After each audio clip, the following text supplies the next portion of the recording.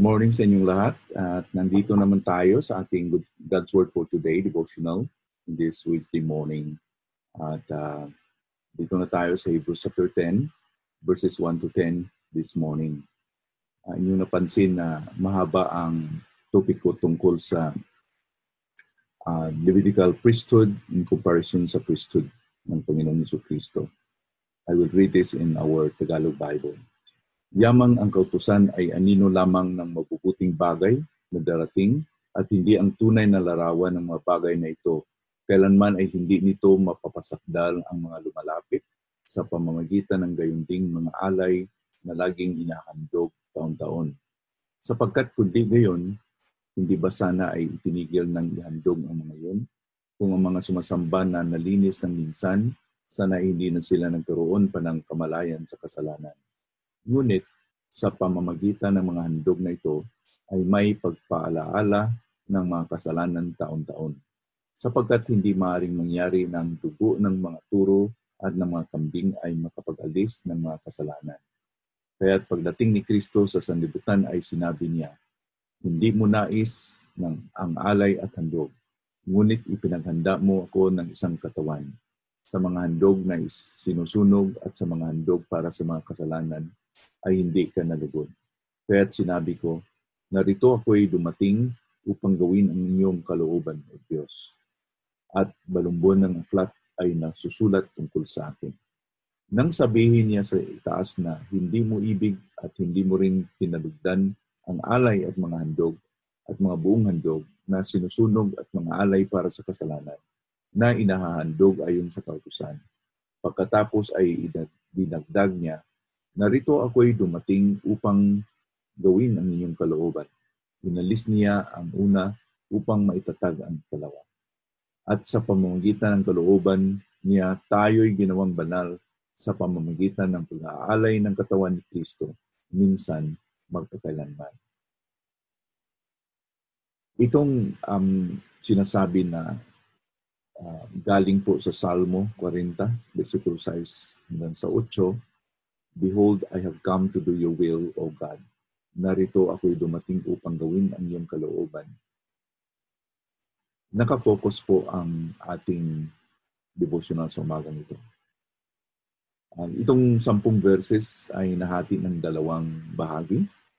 Ang unang 4 na bersikulo ay pinakita yung hindi sapat ang dating tipan. Kaya nga ang mga pag-aalay, ang pagsakripisyo ay inuulit-ulit kasi po kailangan.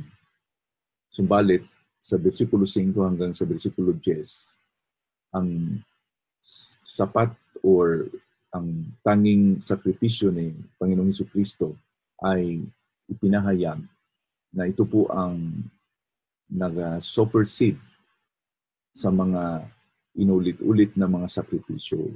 O in other words, it overruled sa mga paulit-ulit na mga sakripisyo na ginawa ng mga pari noon.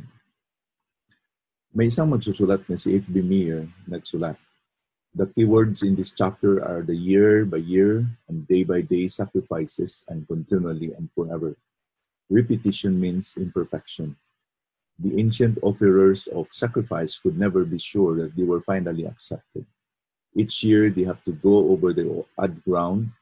How different from us who have heard Jesus say, it is finished.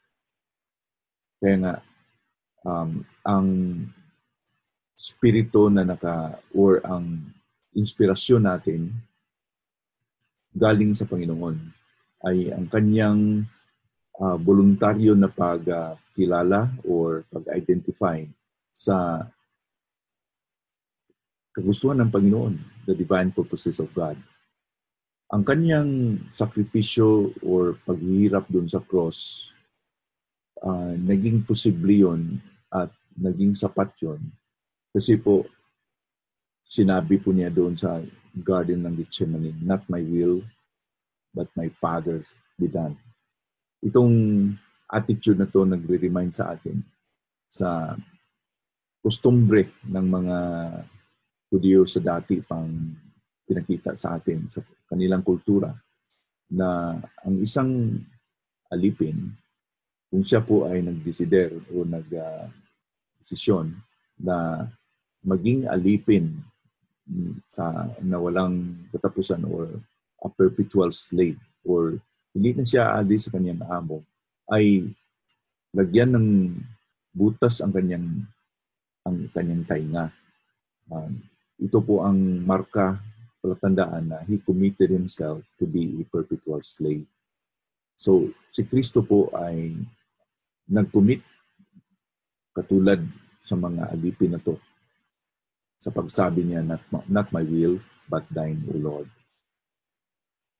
So, itong quote o itong kinuha sa Salmo 46 hanggang sa 8, Lo, I am come to do thy will, parang nag-sum up sa the whole tenor or the whole message of the Lord's life and ministry.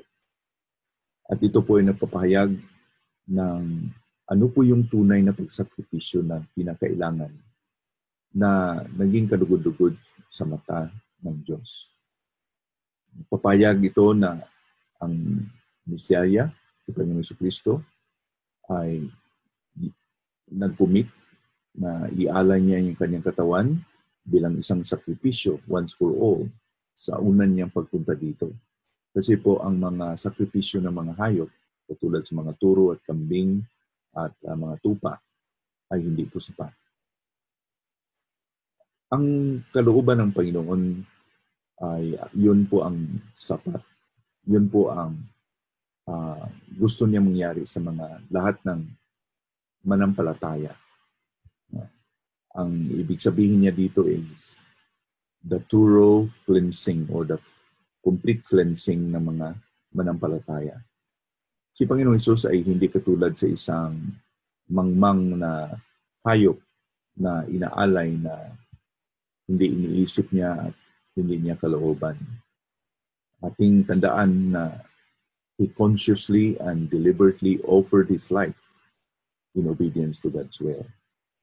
Kusang sinusurrender at pinalalim niya yung sarili niya sa kalooban ng Panginoon. Let me end this quote this morning na ang kanyang tagumpay na sinabi or sinigaw doon sa cross na natapos na doon sa Calvary ay it was an echo sa kanyang panalangin doon sa Gethsemane, not my will but thine, O Lord. So sana po sa umagang ito, ikaw at ako ay na-remind at na-encourage na katulad sa ginawa ni Panginoong Jesucristo, ang ating pong dapat i-focus sa ating buhay ay pagsunod sa kalooban ng Panginoon. Not my will but thine, even today. Kasi po, ang pinaka-importante sa ating buhay na tinitingnan ng Panginoon, hindi po yung ibang ginagawa natin, no matter how grand, ano po yung maganda sa harap ng tao o sa pagtingin ng tao. Pero kung hindi yun kalooban ng Panginoon, hindi yun kalugod-dugod sa harap ng Panginoon. Ang kanyang tinitingnan po ay ginawa ba natin yung kalooban niya. Katulad kay Kristo, sana po ay susunod tayo sa kanyang halimbawa that he was an obedient Son of God. Manalangin tayo.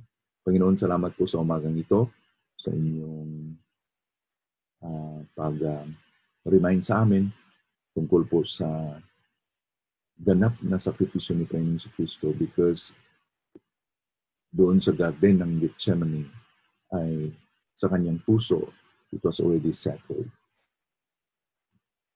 Not my will but thine, O Lord. Sana po ganun din ang aming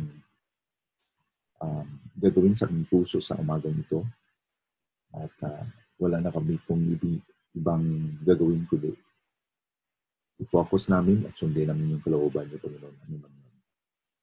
Lord, turuan niyo kami sa inyong biyaya, sa inyong awa na magawa namin inyong kalooban katulad kay Panginoon Jesucristo.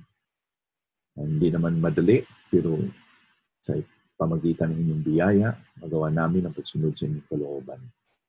Salamat, Panginoon, because of what you did at the cross, nagkaroon kami ng once for all sacrifice na hindi na kami kailangan mag-ulit pa ng sakripisyo sa pamagitan ng pag-aalay ng hayop because Christ completed it all. You bless the rest of the day, Lord. Continue to protect us, our families back in the Philippines, at dito rin sa Singapore. Itong lahat ay aming dalangin sa pangalan po ni Kristo na aming tagapagligtas at Panginoon. Amen.